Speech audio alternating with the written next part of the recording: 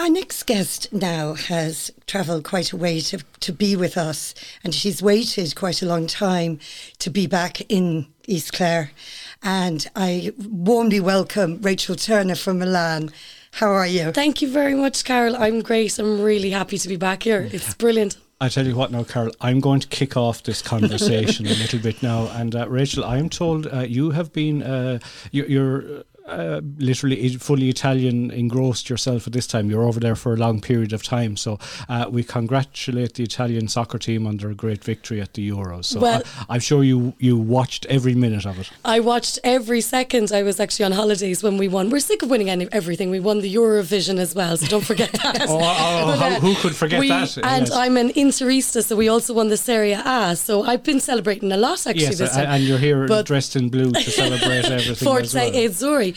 But I have to say the win absolutely was the best thing that happened to us since COVID-19 started. So. Absolutely, and we'll come back and talk, we'll say, in relation to that as well. So, right, I'll just ask you, your favourite soccer player? That would be Nicola Brella.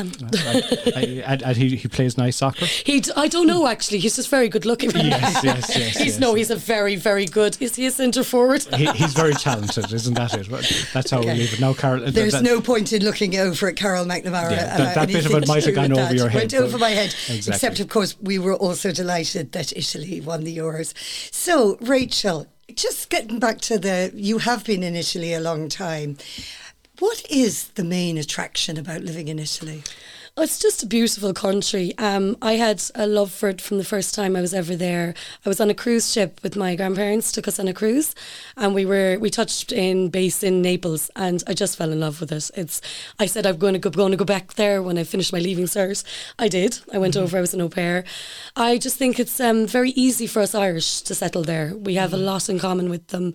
They have a love for life.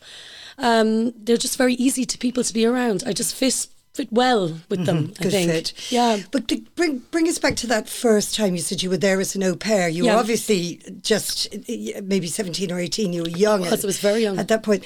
Did you have any Italian when you went out there? Nothing, not a word. And I mean, we were living in, my parents would have supported the fact that I was going over to a small town.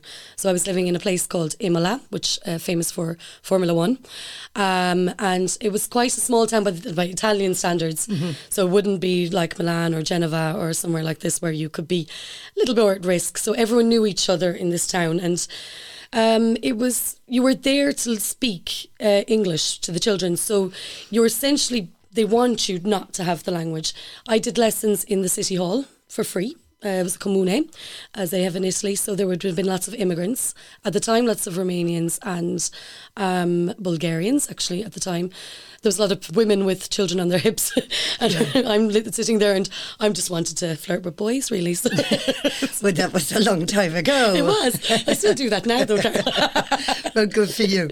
Well, anyway, so from Imola then, I understand you did some other travels. You were in Australia and then you went back to Italy. So tell us about the story about going back to Italy then. Well, I fell in love in Alicante in Spain. So it wasn't actually Italy, but with a Milanese boy. And I always really did want to go back. And Milan may not be, let's say, the most beautiful part of Italy. I mean, now it's my home and I would call myself Milanese. It's actually taken me 13 years, but I would call myself Milanese. Most Milanese are not from Milan. Okay. It's a very strange thing to be even Lombardian in Milan. It's a Is very that small because percentage. of just the going there for work? Yes, the South would have had a bit like the Irish going to England, to London, to New York, to Australia. The South come up north. So that would be my husband's family are Pugliese.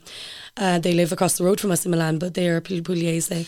Explain to me what that means to come from the south of Italy and move up to like, is there a big cultural difference between the south and the north? Huge, very good question. Huge, and it's quite it's mellowed out because of immigration. So they find there's it's been directed any, let's say not racism, but any anti or bigotry has been directed towards poor immigrants coming in.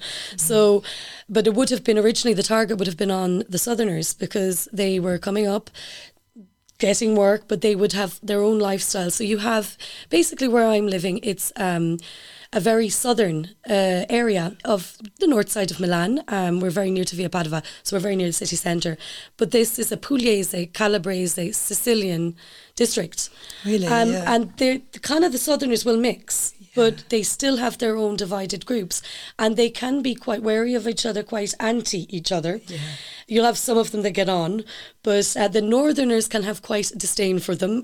It's mellowed out, even in the 13 years I've been there. Yeah, it's mellowed that's out. very interesting. And I imagine that therefore there is an influence on, because I know you're a very good cook now, and you would cook a lot of the recipes that perhaps your mother-in-law would have cooked, and she came from Puglia. She comes from Puglia. I was lucky as well, because being so young as an au pair, they had a cook, and she would have been, Rachele, come into the kitchen, while I was supposed to be looking after the 2-year-old, and she'd be here, come and make a ragu. So I make food from Emilia Romagna. In Italy, you're not allowed to cook anything unless you're from the region. So it's like you're not from Naples, so don't go making pizza. You're not from Sicily, don't make arancini. So it's like you would be judged if you're from there. People come to my house and they're totally surprised that my lasagna is actually good. Yes. Very interesting. It is, it's very strange. So I suppose the big question, the big elephant in the room question has been what life was like at the height of the pandemic. I mean, late February, early March 2020, when it hit, how fast were you aware of how serious it was? Very quickly. It was the scariest thing I've ever been through, and I mean, I've a very lucky life so far. I haven't had major things happen to me. I would say this would be the scariest thing that's ever happened. Being so far away from home, Italy was put very quickly on the map. This broke out in Lodi, and we do know who our patient zero is, let's say, but it got very, very quickly, and Lodi would be very small, not small, but a town just outside of Milan, about, let's say, 40 minutes, maybe 30 minutes in a car. Then the Codogno and the same would be neighbouring town. So it was so fast spreading. Then everything started to close very, very quickly. We felt disconnected because nothing else was happening in Europe. So it just was very surreal. It got quite racist immediately because we do have a huge Chinese community in Lombardy. So the rest of Italy were becoming particularly anti-Lombardian, as if close Lombardy off to the world. And we were, essentially. There was a mass exodus to the south. Speaking about the south earlier on, the southerners wanted to get out. You'd have to think that a lot of these people are teenagers and in their 20s, 30s, Italians and their parents. They were living in Milan, studying. Milan is huge for universities. So they wanted out because the lockdown was the most severe in Europe. We were not permitted to leave the house under any circumstances. One person per household with the certificate. And how did that work? I mean, where'd you get the certificate from? You had to print. At the beginning, it was they quickly came round to how this could be manipulated. So at the start, you could have one. You'd nearly have it in your car for whenever you went out. I'm living in a very city area, so we're close to the city centre. So we would have been stopped by the military and the police leaving the house. You would have to change it. They started then printing dates on them, so you'd have to download it from the internet. You couldn't be in the supermarket more than once per week if you needed to. So families would do the shopping for each other. Very hard on people living on their own. Quite scary. It was a very surreal time. Schools closed Everything very closed early. Immediately. Everything closed immediately. We didn't know what the situation was with children. We were quite lucky. The third wave, I should say, in October. The second wave, wasn't it? That we didn't close as much. Actually, we fared better than you guys did over here. We worked to keep the schools open. And we sacrificed Italians. All of the adults stayed at home instead of the children in this case. So when did the children return to school then, to actually being in school? We were out from the start of the pandemic in the end of February. We got the call from the schools from Carnevale, which is like Mardi Gras. Yes. We were told not to come back, that there was an outbreak of it's a bad flu. Yeah. We were told not to come back because they were going to deep clean the schools. So we didn't come back, and we weren't back until October of the following year. And then we went back in we stayed in. I think they were kept out of school only for a few weeks in March or April with the second wave. Okay. Yeah, very short. So, talking about your family now, so you have an Italian husband, a Milanese husband. Hello, Giuseppe. Hello, Pepe. And you have your two boys with you on holidays. I do, Georgia and Lorraine, so they're having the time of their lives. Okay, so in they're Ireland. down in Bridgetown with Nana and Grandad. They are down in Bridgetown with Nana and Grandad, letting Mummy out with Auntie Carol. And all of that. So that's very good. What was the hardest part of not being able to come home? Absolutely family. I'm looking across and I'd say it's no secret that Carol's my auntie, but it was family, absolutely family. I have never felt more separated from home. I remember I'm quite a pessimistic person. I don't come across it, but I actually am. I do often think worst case scenario. Mm-hmm. And I remember saying to Beppe years and years ago, what could happen that could stop me from getting home? And remember, Ireland's an island, and I never got Italian citizenship because I always felt like I wanted to maintain I don't need it as such. I have residency. I don't need citizenship as a European citizen. But I always felt like, what could be that thing? Could it be war between other countries? Something that could stop me from being airbound into Ireland or something. I never foresaw that thing could be a virus. When that happened, and now it's going to live with us. I mean, we will fear that forever, like being cut out again in me and every other person living abroad. There's millions of us around the world, and millions of us Irish. Yeah, I would think that's going to be an issue worldwide. Yeah, wherever we talk about the Irish diaspora, and as man says, we're all over the planet basically. So, but I think it's going to affect every culture, every generation as well. Can I just ask you, what are things like in Italy now? The fact that you're here means obviously morale has improved. Yes. So would say, what way are you currently with restrictions, or is there anything being done to sort of try and, I presume, vaccinations and stuff like that are taking place as well? This is a very controversial question and a very good question, but we have a major problem at the moment because we have very different to Ireland, where your guys are like 90%, are you? Vaccinated, at least one vaccination. 50% in Italy, and I think 70 million people. So, I mean, we would be more realistic with the amount of people living in the country. So obviously the numbers would be slightly lower. We are seeing huge resistance to vaccination. Is it political? Very. It's mostly caught up with the green certificate. We are asked for it more often than you are. I have been out with my mother recently to the Crescent Shopping Centre. So the only time I was asked for it would have been in Bewley's when I went You're to talking about the digital cert. Yeah. We call it the green cert. We call it the COVID cert. Do you guys? Or that joke that's on your phone. That thing on your phone, exactly. The thing that we all scramble to find. Yes. It's here somewhere. They think that their freedom's been taken. It's quite stressful for Italians living there.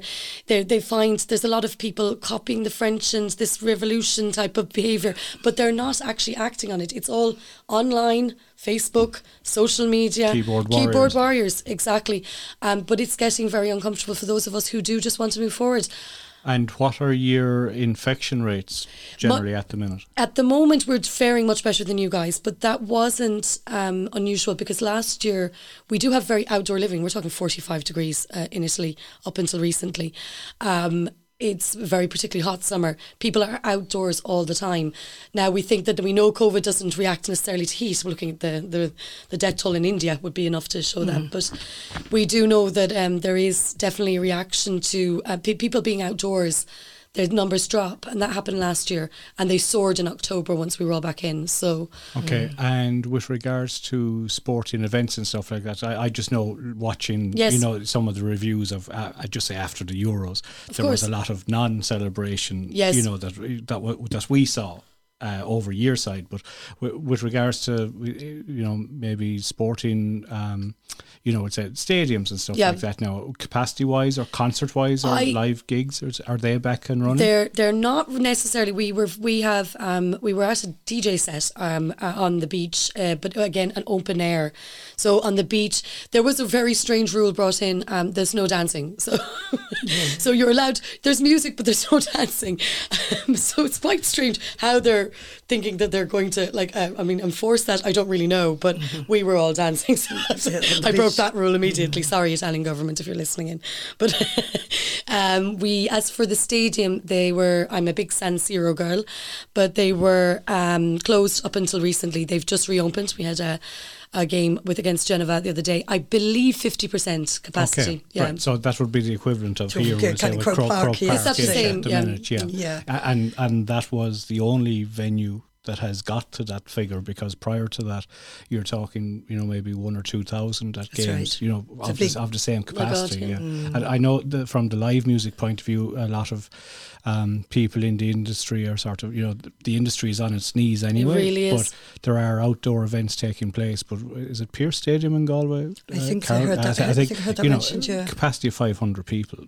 Yeah, huge stadium. Yeah, but that's outdoor. Like, if you're saying, if you okay, I don't think we'd be having too many raves on Lahinch Beach, depending on what way the tide was, or No. I don't know, I'd like one. Are coming out. Oh, I think a lot of people might like one, but I'm when the not tide's sure. in, it's very difficult. Yeah, very good. The rocks might be a bit dangerous. Rosalina Beach near Venice is a little bit, I think, more suitable. Yeah. Okay, so that's talking about moving on, and that's really very relevant as to what's next. Obviously, all the hope is that children are back at school, Yeah.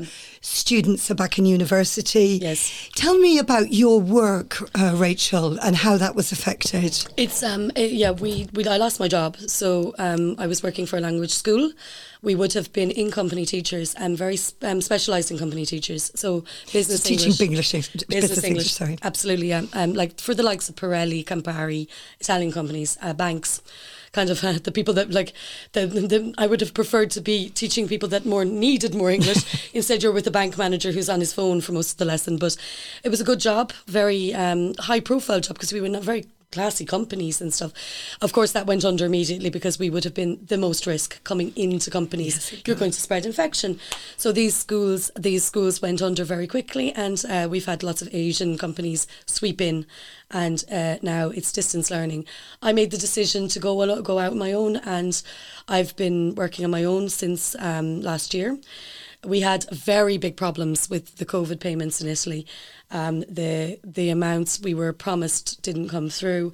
Most people did not receive payments at the beginning. Really? We went for months without the help of my parents. I don't know how we would have survived as a family. Yeah. We just weren't being paid. The system collapsed nearly immediately, whereas Ireland, it seems to be absolutely brilliant on time. It was very efficient. Yeah. It was, yeah. We did not have that same. That would have been, I think, the least well-handled part of the pandemic in Italy, whereas the healthcare system is second to none in Europe. But the financial side, the jobs, the mafia have taken over. There's so many, and this is like, it sounds like something from a film, but the mafia have swooped in and taken over. Seen the opportunities. Made huge promises to Southerners and like, we'll take care of you guys. And that's what's happened in war times. It's happening again there now. Okay. And in that language, your teaching skills, you transferred them from a face-to-face environment, as in the office or classroom, into online. How did you find that? Very challenging at the start. It's something that we've now seen pros and cons, because you can now get their attention for longer. So the students' attention, maybe it's less distracted than chit-chatting with you in person. But there's things that are very important to me as a language teacher, and that's joking, being funny, trying to get the other person to feel at ease. Yeah. You want people to chat. That's the most important thing about learning a language, is they forget they're learning a language. And with so to make it fun, really. Yeah. But with the computer, with the screen, you could make a joke and you'd have like your microphone is interrupted. You'd have all blinking faces looking back at you. You feel like a rice. And they're all blinking back at you, and you're going, okay then. So you're kind of losing that. Yes, but you're managing your business. Okay, you have plenty of students. I'm not doing too badly. Summer wise in Italy, it's not great anyway. So from September, I've got an offer for a work in a school. So hopefully I'll be getting into school. But we don't even know if schools are reopening fully. Secondary schools never reopened last year. So secondary schools never reopened last year. So we don't know what's going to happen yet. I just want to ask you what you miss the most about Ireland. I mean, aside from your family Yes. and the connections and obviously all of that, which is so precious to you, what else do you miss? Sense of humour, the light heart. This is just something that you just can't find anywhere else. You can laugh at each other in Ireland in a way that I don't think you can with anybody else. Italians have good sense of humour. They come the closest to us Yeah. in that purpose, from that perspective. There's a lightness to Ireland that I can't seem to find elsewhere, and that's why I think Irish kind of. Kept close to each other. I'm flying back on a flight with an Irish girl living in Galway, Celine, so if she might be listening on Saturday. Yes. We're flying home together, and I felt instantly at ease the fact that we were coming back, because a lot of things as Irish people we have connect. Yeah. Now, humour. I've seen pictures. You've been up in the west as we West. say.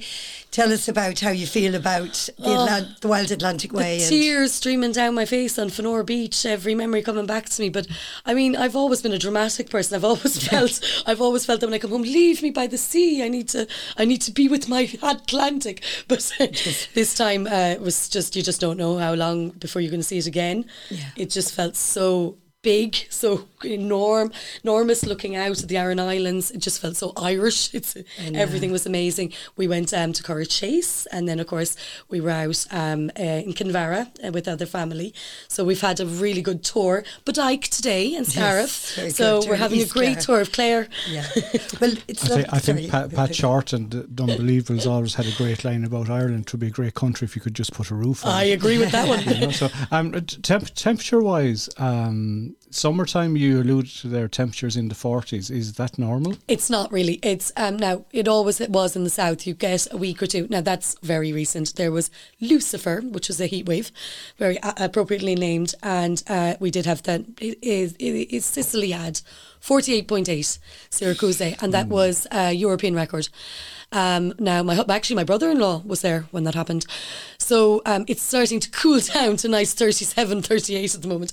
Okay. But it's very hard lifestyle. Anything over 23 or 24 and we're melting. That's it. My brother can't handle it at all. Yeah. So I'd be number one in that category myself. But and I said, okay, we had our little heat wave, and now we've had a nice few days this week as well. Yeah. So it was very hot, wasn't it, back then? Yeah. Can I ask you one question now, just before we finish? What is the best thing about living in Italy? Well, I would go for the weather, and there is an I mean, I'm not going to be heavy talking about depression and things, but there is a feeling when you live in Northern Europe of the sky being on your head or coming down on you. I've always felt in the Mediterranean there's such daylight and such beautiful seasons. We really have seasons. Now, that is with climate change changing even over there. But we do go into springtime. We go into autumn. We have winter. We're guaranteed 5 months of summer. And, it's 5 months of maybe not that extreme heat, which is very difficult to deal with even for us. But we're guaranteed, like changing what the Italians call changing the wardrobe. I mean, can you imagine saying that's an Irish person? I have to change the wardrobe, honey. Like, I mean, just put on a jacket, will you? Well, I think the Italians have more than one up on us when it comes to the fashion side. It's not me, though. Very Yeah. Irish from that perspective, Luke. Yeah.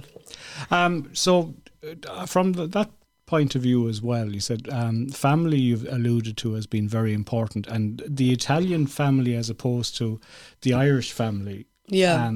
Could you compare, contrast, and good, bad? Yeah, it's hard. It's a tough one. I love my in-laws. My in-laws would do anything for me. They probably do too much for me.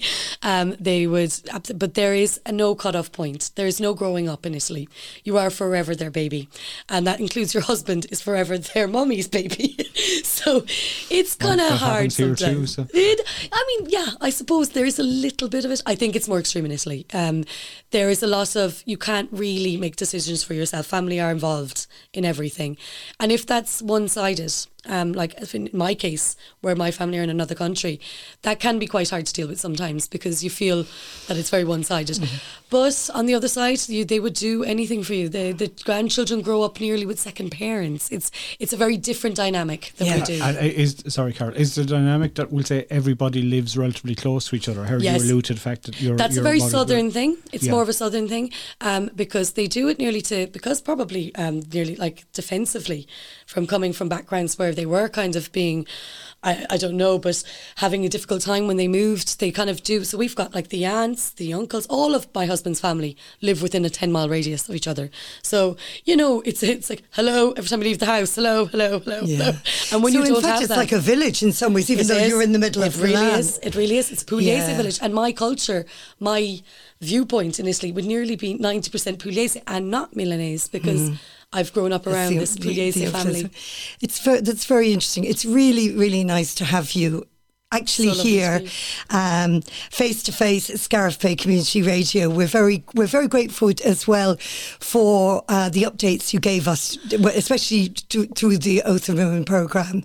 I'm very grateful myself. Oath and Ruin. I'm trying to get now. Ruth and Owen gave me an outlet at a time where it was very dark, and it was a very strange thing to be talking about a pandemic, but it felt so good to get it out. And I know I was trying to do it as a warning, but it also was nearly therapy for me. It was like something coming on air, speaking to them. I felt connected. Yeah, and you were that much further ahead, of course, than we were 2 at months, that time. yeah. So anyway, I asked you if we were to be able to spin a disc for you and play a song for you, what did you choose? You're going to make me tear up now. Odes to My Family by the Cranberries. A Limerick song. They've won I'm a enough. big Dolores fan. a huge Dolores fan. Huge Won, Dolores and fan. Italy have won, so yeah, okay, we I grant you think- that. Oh, one. sorry. I should have thought about Limerick winning. I might take that song back now.